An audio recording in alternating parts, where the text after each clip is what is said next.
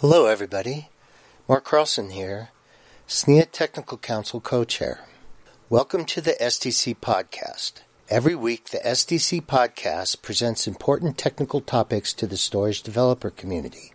Each episode is hand-selected by the SNIA Technical Council from the presentations at our annual Storage Developer Conference. The link to the slides is available in the show notes at snia.org/podcasts.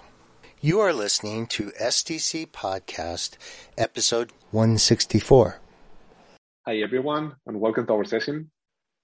Today, Kansan, Simon, and myself are going to talk a little bit about some of the work that we're doing in Linux mainline to enable a new high-performance IO path that we're calling asynchronous IO pass-through.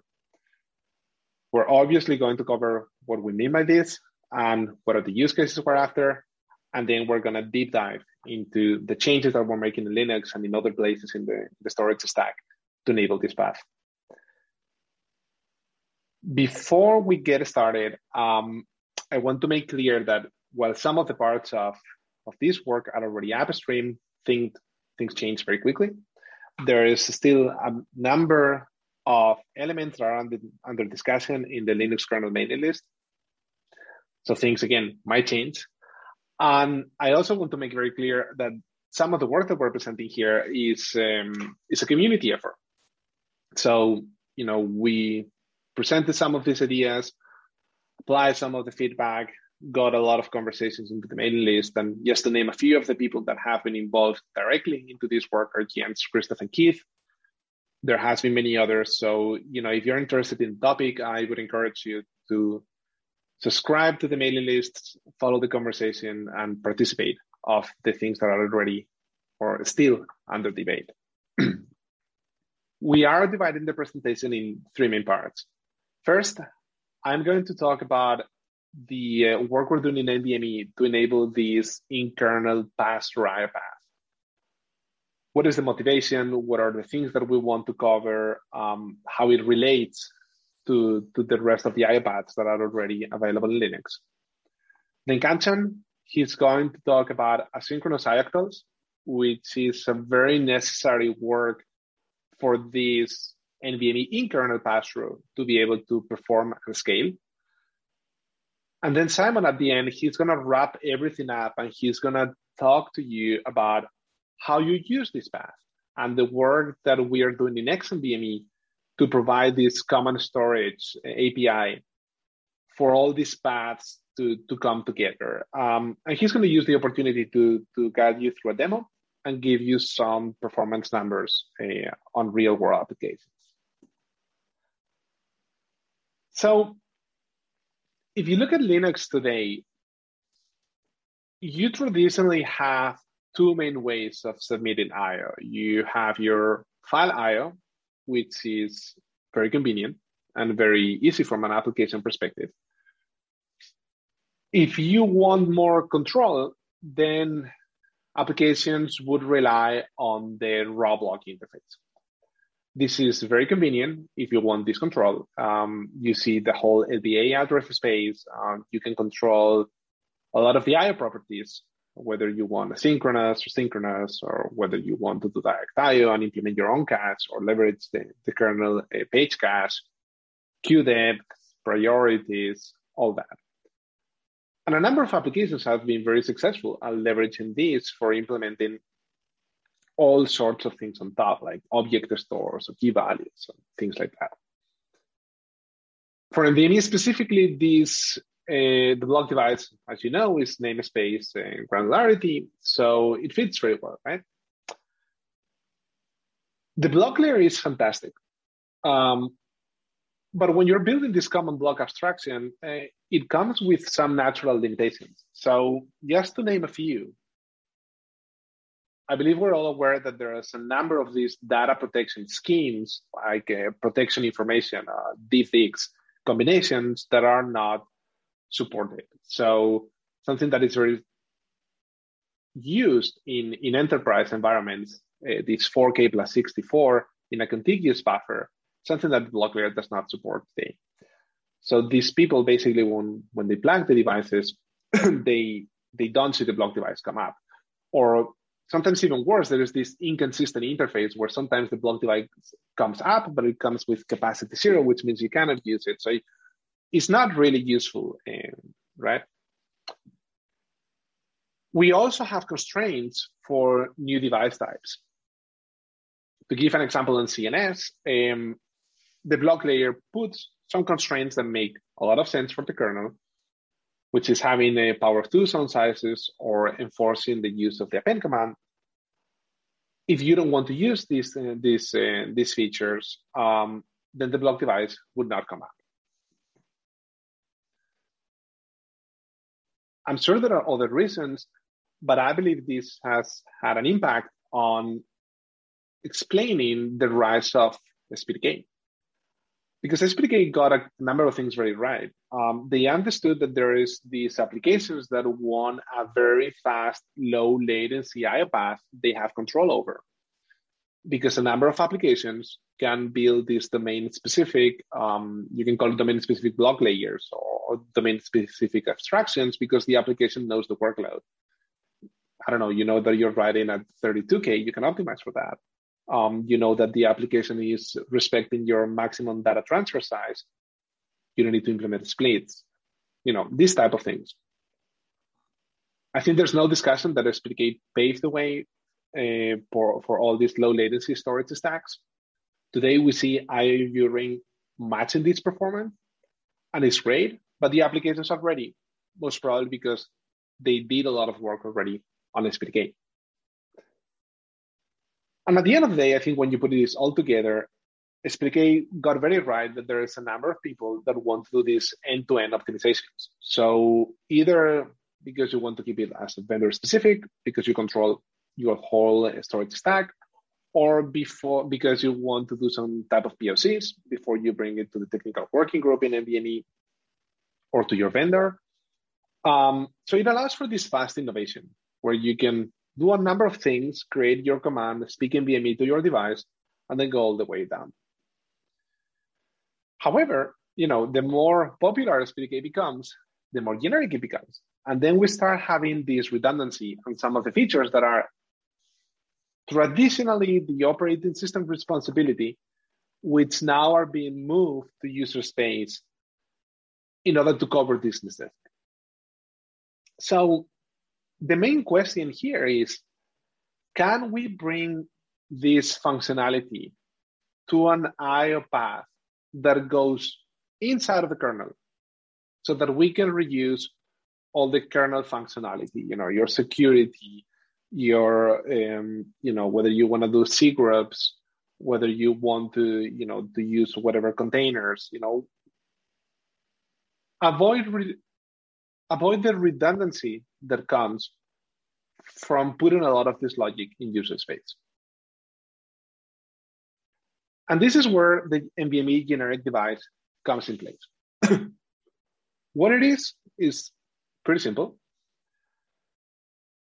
When you get a new namespace, it comes typically as a block device, you know, your NVMe X and Y, 0 and 1 and 2, 3, etc. Now you will see also a card device coming on the side, very similar to the card device that comes for the controller, like NVMe 0 and NVMe 1. This device will always be available. So if some of the features of that NVMe namespace are not supported by the block layer, the block device will be rejected or come up as capacity 0 or as read-only. But the card device will always be there. And this device would allow you to send ioctls directly into the driver, meaning that you have this communication where you can submit an NVMe command that you form in user space, and the device will understand that. And the path goes entirely through the kernel. If you want to compare that to what it looks in the SPDK, it is very similar in terms that if you're using the lowest SPDK API for the NVMe driver, you will be speaking NVMe, but the namespace will, or actually the whole device will not be detached from the kernel. the PCI device will not be detached and put into user space. It will still be within the kernel. This gives you some interesting use cases because then, you can think of a normal server with several drives. Some of them, if they have several namespaces, can have like a normal file system put into them. And a namespace in the same device can be used as a pass-through without, having to touch the whole device. So you have much more flexibility in that sense. It also gives you a common stack for implementing these kind of security policies, where you don't need to have some part of these policies in user space, some part of these policies within kernel space. So this is the main target. SCSI has had something similar for quite a long time. UFS, to the best of my knowledge, this doesn't exist, but if this is a use case that becomes interesting, especially after the asynchronous IOCTLs get merged, we can look into enable that. For NVMe, we merged this in 5.13. There's support for the IOCTL IO. There's basic support for NVMe CLI, and we're having some patches upstream in the next week or so for having all this support enabled. How does it look like if you want to consume the NVMe generic device? So as I mentioned before, now you not only are going to see your def NVMe 0 and 1 and 2 and 3 as the different namespaces on the block device, you're going to see this NG from generic and the same numeration. This is coming from NVMe CLI. Now you can see the patches here. That's what I mentioned before. This is the part that is missing for the list on NVMe, and we're posting the patches soon. If you want to use this from the programming interface, this looks like a typical IOCTL. So you would form the NVMe command as a normal NVMe IOCTL, the same one that is existing today. This means obviously that performance is not very good because it's a synchronous interface. Kanchan will talk about the work we're doing to use IO during and make this scale and actually be usable for the IO path. Good thing about using the NVMe driver in the kernel is that it is pretty simple for us to enable fabrics because it is automatic, just as it is when it is enabled as a block interface, the device is up. When it is not, we need to enable the pass-through controller. This is something that is easy to do. And when it is done, all the functionality comes basically for free, which is it's very convenient. So this is it for the NVMe generic device. Kanchan will take over and he will talk about asynchronous IOCTLs. If you have any questions about this part in particular, please write through Slack or reach out to us afterwards. Thank you, Javier. So now let's delve into the catch-all system call that has been around since so many years. It's called IO control, or in short, IOCTL. Many operations which do not fit well into the existing system calls are done by IOCTL. But despite the fact that it's been massively used for doing a variety of stuff, IOCTL remains synchronous to this date. And we are going to talk about turning it asynchronous with the help of IOring. But before that, let's touch base with IOring. It came into kernel in 2019, provides a scalable infra for doing async IO, both for file and for network as well. Unlike the Linux AIO, it allowed doing async buffered IO too. And at this point, lots of system call beyond read and write have already found their async variant within the IOring infra. Making directories, link, and symlink are the few recent examples of that. If we look at the communication between the user and kernel part of the IOring, so the backbone here is a pair of ring buffer that kernel creates and uses space maps. And that allows further transaction to happen with a reduced number of system calls and memory copies. And the programming model after we set up the ring would be to pick a free submission queue entry, SQE, from the submission queue, fill it up with relevant opcode and all the other information that the operation may require. And we can fill up more such SQEs, make a bunch of it. And once we are done doing that, we could submit all these entries by doing a single system call, which is called IUring enter. And at some later point of time, we can read the completion by looking at the CQ ring. So if the tail and head of the CQ are not at the same position, we have got a completion. And that's about it, to keep it simple. A lot more is possible, like elimination of submission system call by enabling SQ offload and doing the completion without relying on interrupts. But then in this slide, I am only scratching the surface of it. Far more has been said on IUring in a much better way. For example, this talk, Faster IO through IUring by Jens, would be excellent to give ear to.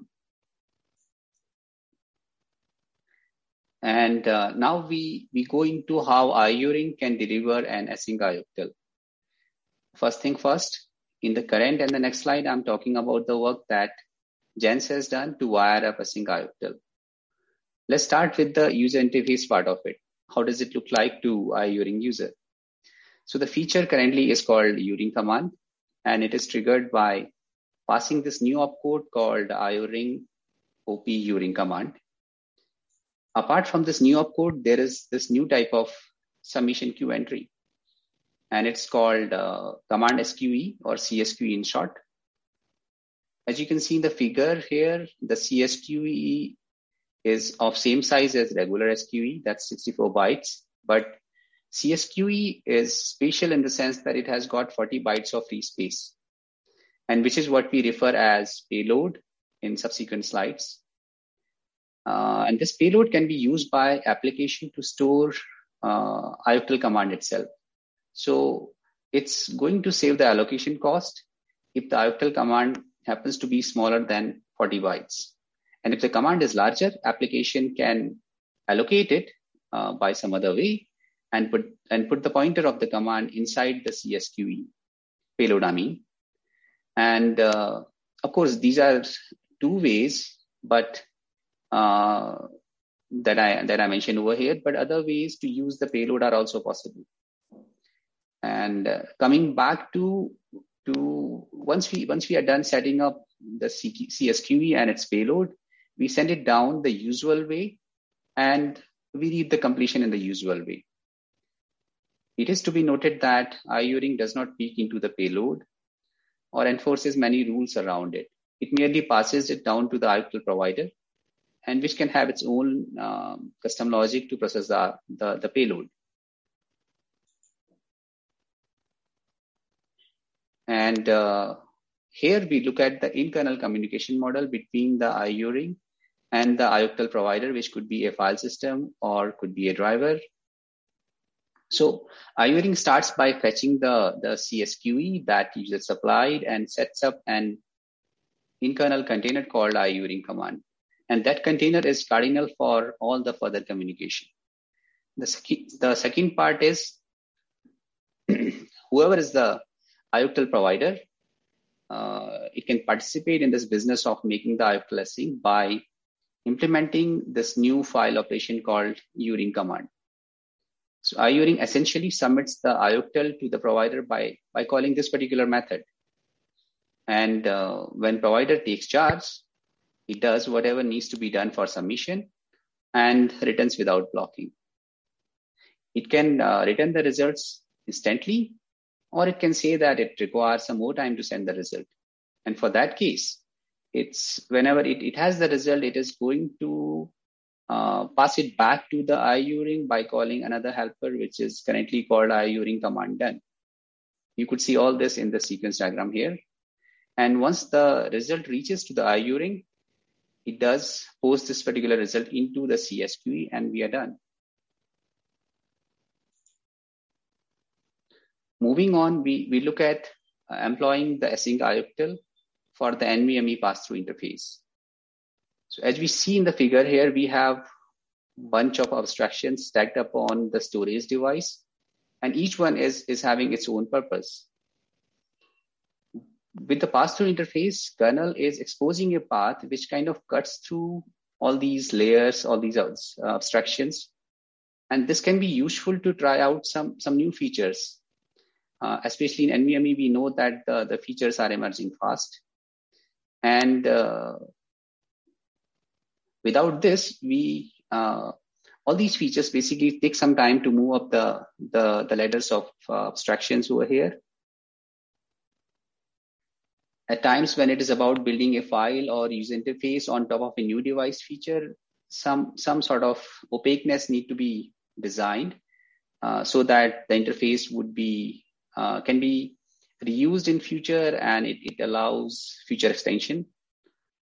But pass-through skips all that, and the feature can be it can be used readily. But the problem is that the pass-through travels via a blocking IOCTL, and that makes it almost useless for fast devices like NVMe. So endeavor here is to build a new pass-through interface which is scalable.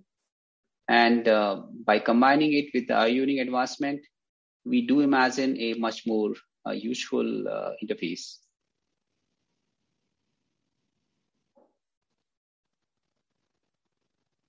So here, if we look at the NVMe IOCTL, it is about forcing the sync behavior over async. The NVMe interface is naturally async. Host submits the command, and it can go back to its business post the submission. And it's the driver which implements the sync behavior by putting the submitter go into a blocking wait. In the new scheme of things, I'm talking about the U-Ring command here. So for the NVMe CARE device, we add the U-Ring command handler, and that does nothing more than decoupling the completion from submission. At high level, that's what it is. And there won't be any blocking wait. So one of the problems which is worth to mention here is that, which I refer as async update to user memory. So it's a general problem if a IOCTL command has some field which need to be updated during the IO completion, because such fields are in user space and they cannot be touched while we are running in the interrupt context. And typically the completion of a IO arrive in interrupt context. So to solve that, if you look at the sequence over here, NVMe driver sets up a callback to do all that update. And that particular callback function, it supplies to the IO-Ring. Then IO-Ring sets up something called a task walk, which is kernel's mechanism to schedule a work into a user space task. And with that, the callback that driver supplied gets executed in the task context, and we could do the update.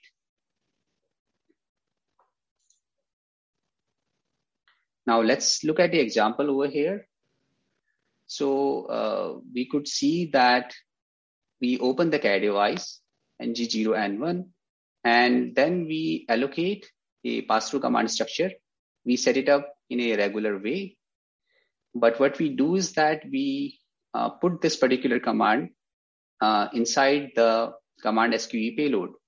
And once we have done that, we could submit it in a regular way. And then we can read the completion and that's about it. That would be a way to do the reading from the device from this particular new interface. Some of the tidbits for the GNS users, if we look at it, so it is possible to do the async zone reset. Currently, the zone reset is possible only via the zone management command, and zone management command is sent by IOCTL. And the other useful thing could be to send the zone append command at higher QD. So currently, zone append is usable inside the kernel, but it's not exposed to the user space. And this could be one of the way to do that. While having the interface async is the first thing to do, it doesn't have to be the only thing. Since NVMe is talking to IORing directly, we seem to have room for adding some more goodness in the pass-through interface and in async IOCTL in general. So IORing has a bunch of features beyond async IME to make the IO faster. And some of those are listed in this table. We have register file, which is about reducing the cost of acquiring and releasing the file references inside the kernel. And there is SQPOL, which enables application to submit the IO without doing the system call at all. And we have fixed buffer and async polling, which we will cover in detail anyway in the further slides. The first two features in this table, the register file and the SQPOL, they become available with the infra that we discussed in previous slides. While the other two features, they require some new plumbing, both at the IORing and at the NVMe driver. So we start with the fixed buffer support for IORing pass-through. How can we go about doing that? But before that, let's look at what is fixed buffer. So the last or maybe the second last thing to do, before we submit the IO to the NVMe device is making the buffers DMA ready. And for that to happen fine, we got to pin the buffers in memory. Generally, this is a per IO cost. We pin the buffer for the IO and unpin it once the IO is done. With fixed buffer, this per IO work is not done. In place of that, application pins the buffer once and goes about reusing these pinned or pre-mapped buffers subsequently. For this support, we add a new opcode in the IORing, which is similar to the original IORing command, but it acts on the fixed buffer instead. So it's called IORing command fixed. And application uses this code to submit the IO and tells which pre-mapped buffer to be used by its index. Buff index is shown in the figure over here. On the NVMe side, driver stops doing this, the per IO pin and unpin, and it talks to IORing to obtain the pre-pinned buffer. Now we look at the second feature, which is about pass-through polling. But before that, let's take a cursory look at the infra that kernel has for IO polling. So IO polling became relevant, particularly after the emergence of low latency storage. And the interrupt, the classical mean to indicate the completion of IO, it started to become a non-trivial software overhead for such devices. So in the current polling model, device stops generating the interrupts while the submitter actively checks for the completion. Originally, the kernel had the sync polling infra when application submits the IO, and after that, it starts spinning on the CPU looking for the completion actively. That was referred as the classical polling. Obviously, at times it became heavy-handed on the CPU, and people added the option of hybrid polling. With that, application puts itself to sleep for some time while looking for completion. The system call to do this kind of sync polling rpread v2, pwrite v2 with the high-pri option. And then came async polling with the IORing. So it basically boils down to this fundamental question that what all choices do we have after submitting an IO while we have already disabled the interrupts? We can spin. That's one thing to do. And we can sleep and spin. That's what we do with the hybrid polling. That would be the second option. With the async polling, we get this third option of doing something useful like submitting another IO or maybe some other app specific stuff. And that's possible because polling has been decoupled from submission. In order to use the async polling in IORing, we need to set it up with a flag here, and then all the IO we do via that ring that becomes polled IO.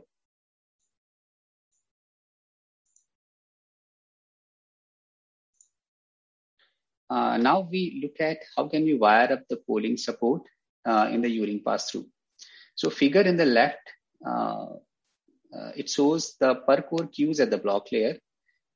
These are referred as the SCTX, software context. And these are mapped to the hardware context, HCTX in short. The HCTX corresponds to the NVMe SQ and CQ pair. Now, from device side, NVMe protocol allows to create NVMe CQ without interrupts. For such completion queues, device is only going to post the CQE and not going to generate the interrupt after that. So here in the figure, the green CQs are interrupt disabled while the blue ones are interrupt enabled. And the same color coding applies for the HCTX that's sitting above it. Now, when we look at what needs to be done to enable the polling for Uring command, for the submission, we need to do two things. We need to ensure that the IO is placed on a polled HCTX, the green one. And once we place it, so we are showing that IO placement within the HCTX with the orange color, and that is the cookie for the command. So cookie basically tells the HCTX and the command ID. While the second thing to do would be to remember this cookie, because completion would be done at later point of time. So we store this cookie into the Uring command structure itself, and that's about submission. And when caller decides to do the polling for the completion, we pick the corresponding Uring command, we obtain the cookie from it, and we send it to something called BLK poll, which implements the infra of classical polling as well as hybrid polling. So it takes a cookie as an input and it uses it to identify the relevant HCTX and the corresponding NVMe CQ. And then it starts polling that particular NVMe CQ. Once it finds the completion, the job is over. Now, if you take a step back and look at the table, comparing the paths, it looks much better than before. Yes, we still have a gap because recently one more advancement has got added into the bunch, and that's called biocache or biorecycling. It's a transparent optimization as far as user space is concerned, because nothing extra needs to be done, nothing extra needs to be specified from user space, and that is what makes it different from rest of the feature.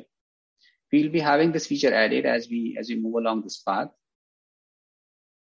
And now all said and done, the whole NVMe pass-through interface, whether we talk about the new one, the new Uring one, or the existing IOCTL one, it expects application to speak in native language. That means the application need to pass the NVMe commands to talk to NVMe device.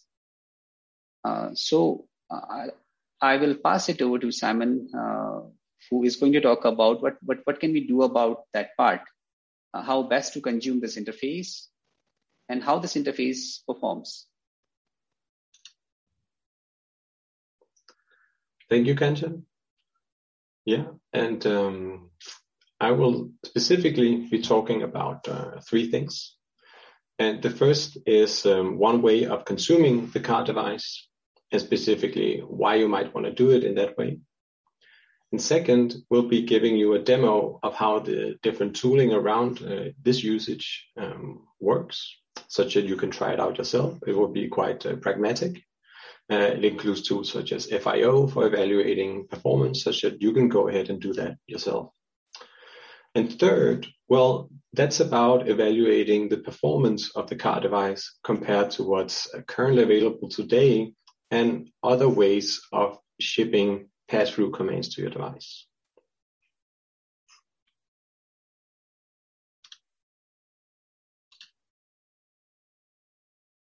All right, starting with one.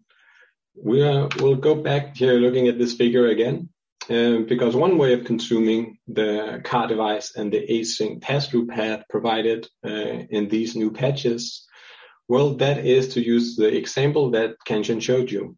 That is, construct the SQE and send that down the IO ring path as you would normally do. However, what we want to do is also do stuff like FIO. We want to do a performance evaluation of the interface. We also want to look a bit at the tooling and how you can talk with your NVMe devices on the command line. So we actually want to experiment with this interface, this new system interface, through a bunch of different application and tooling interfaces. And to enable that, well, then we use XNVMe. And XNVMe is the smallest amount of software abstraction that you need in order to encapsulate a bunch of different operating system and system interfaces into a single programmable API. And by doing so, then the different tools already provided by XNVMe, such as the command line tool for sending administrative commands and shipping other IO commands through the command line, well, we can just reuse that. And also for the performance evaluation, we can use the XNVMe FIO IO engine when we do that performance evaluation. And then we just need to implement that small part inside of the XNVMe runtime, and we can then have this comparative study. So that is sort of a quick overview of either you can like go down and do the low-level coding yourself, or you can use something like XNVMe. And we'll be looking at the tooling on how to do that. So just think of XNVMe as that command line library or command library where you can change your IO path without changing a single line of code. It has the synchronous interface, buffer management, and also a queuing-based interface with callbacks. So you submit your command by putting it into a queue, it completes and invokes your callback function. So that's sort of the general interface of XNVMe with a bunch of tooling on top. So let's go to 2 and see how that works.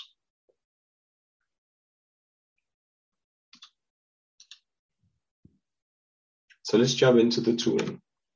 And this is a brief overview of what we'll be looking at. First off, on the command line tooling part, and let's just jump right into device enumeration and looking at the specifics of CNS. As we mentioned, there was an append command that we really want to be able to ship over an asynchronous interface.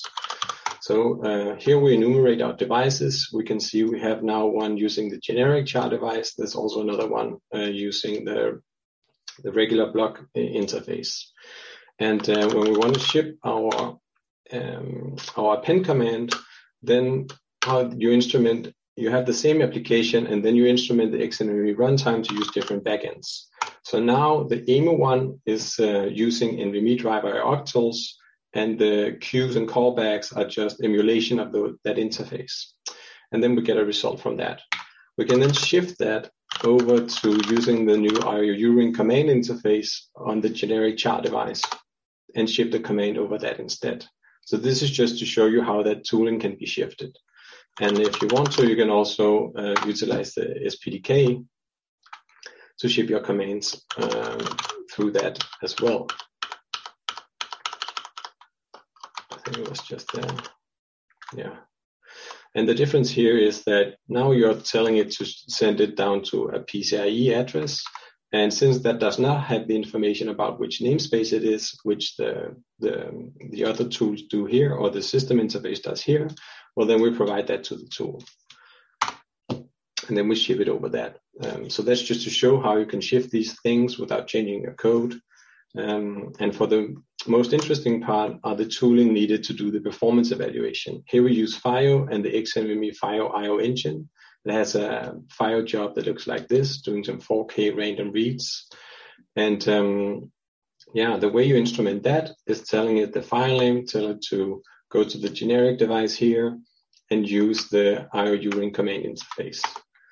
And then you send that away. And it works this is all the regular FIO instrumentation needed to run FIO.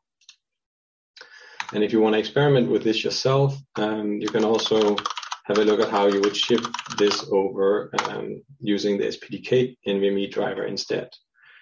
And that would look something like this. where what you should be aware about here is just that this colon is a special giant FIO, so you need to do an escape of that.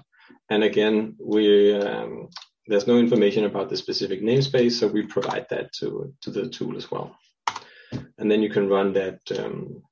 So it's the same FIO engine, same implementation in XNVMe. It's just instrumentation of that XNVMe library. And that's what we'll be using now in the when going through the performance numbers. So let's have a look at that. Yeah, and so that was the tool part. Now let's look at the more interesting thing, which really is the performance part, because we said that with NVMe pass-through, what we had before was an interface that wasn't scalable. We've mentioned that performance was poor.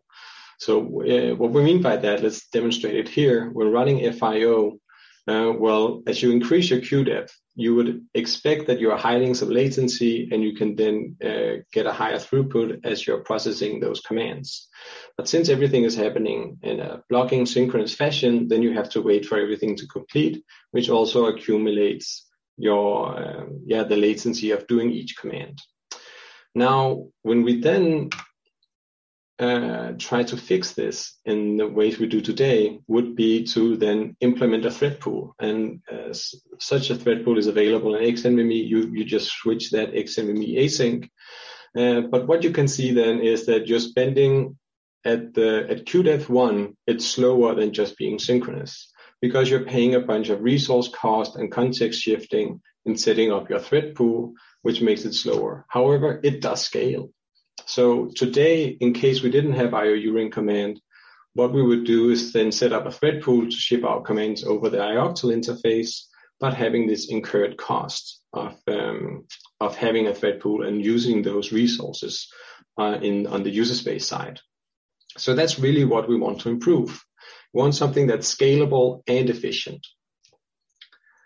So let me show you how things are looking today. So how things might look in the future when this interface gets upstream in the kernel.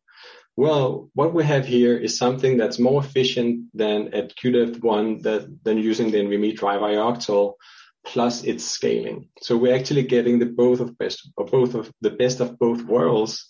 We're getting the ability to send more than read and write, and we're getting efficient scalability by using the IOUring infrastructure, and we have all of that flexibility of sending any command down that we want. So that's great. But other ways of also doing this today would be to using something like the SPDK NVMe driver, as you just saw with the XNVMe tooling, where we could switch over and use that driver. So what does that look today? Well, that is better. So we are achieving and hitting this peak here, which is the device max IOPS for 4K IO. And we're basically just having at QDEF1 lower overhead, and we hit that spot sooner. So there are still some things to improve in terms of reducing latency of the user space to kernel interface. And Kanchen has talked a lot about these different optimizations of fixed buffers, different kinds of polling, and these different things we can do in that exchange between user space and kernel space. And let's look at what happens when we enable one of those. So what we do here is to reduce that gap a bit further. So we're going from the blue line here up to the magenta, and we're approaching what we get from being entirely in user space by enabling complete polling inside of the kernel. And there are, of course, other things that you can do to lower the overhead with fixed buffers that's not being done here. So what we're doing here is purely just enabling that polling logic. So I think that's the main takeaway. So with the car device and the async interface on top of it for pass-through commands, we came from a world that wasn't scalable. That's your synchronous ioctls. Then you can try and do that in user space by adding a thread pool, but it's not very efficient. With IOUring, we get that scalability. with the IO Ewing pass-through interface. And we can also enable optimization such as polling to make it even better. So that's the main takeaway. If all you've seen, then please digest this. Now, as mentioned, on the upstreaming and ecosystem side of things, we have the NVMe generic device that is the NG0 popping up in the Linux kernel. It's available today and it's been available since 5.13.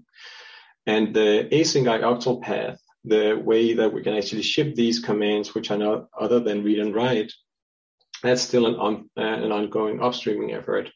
And today you can go grab that from GitHub. The link is here.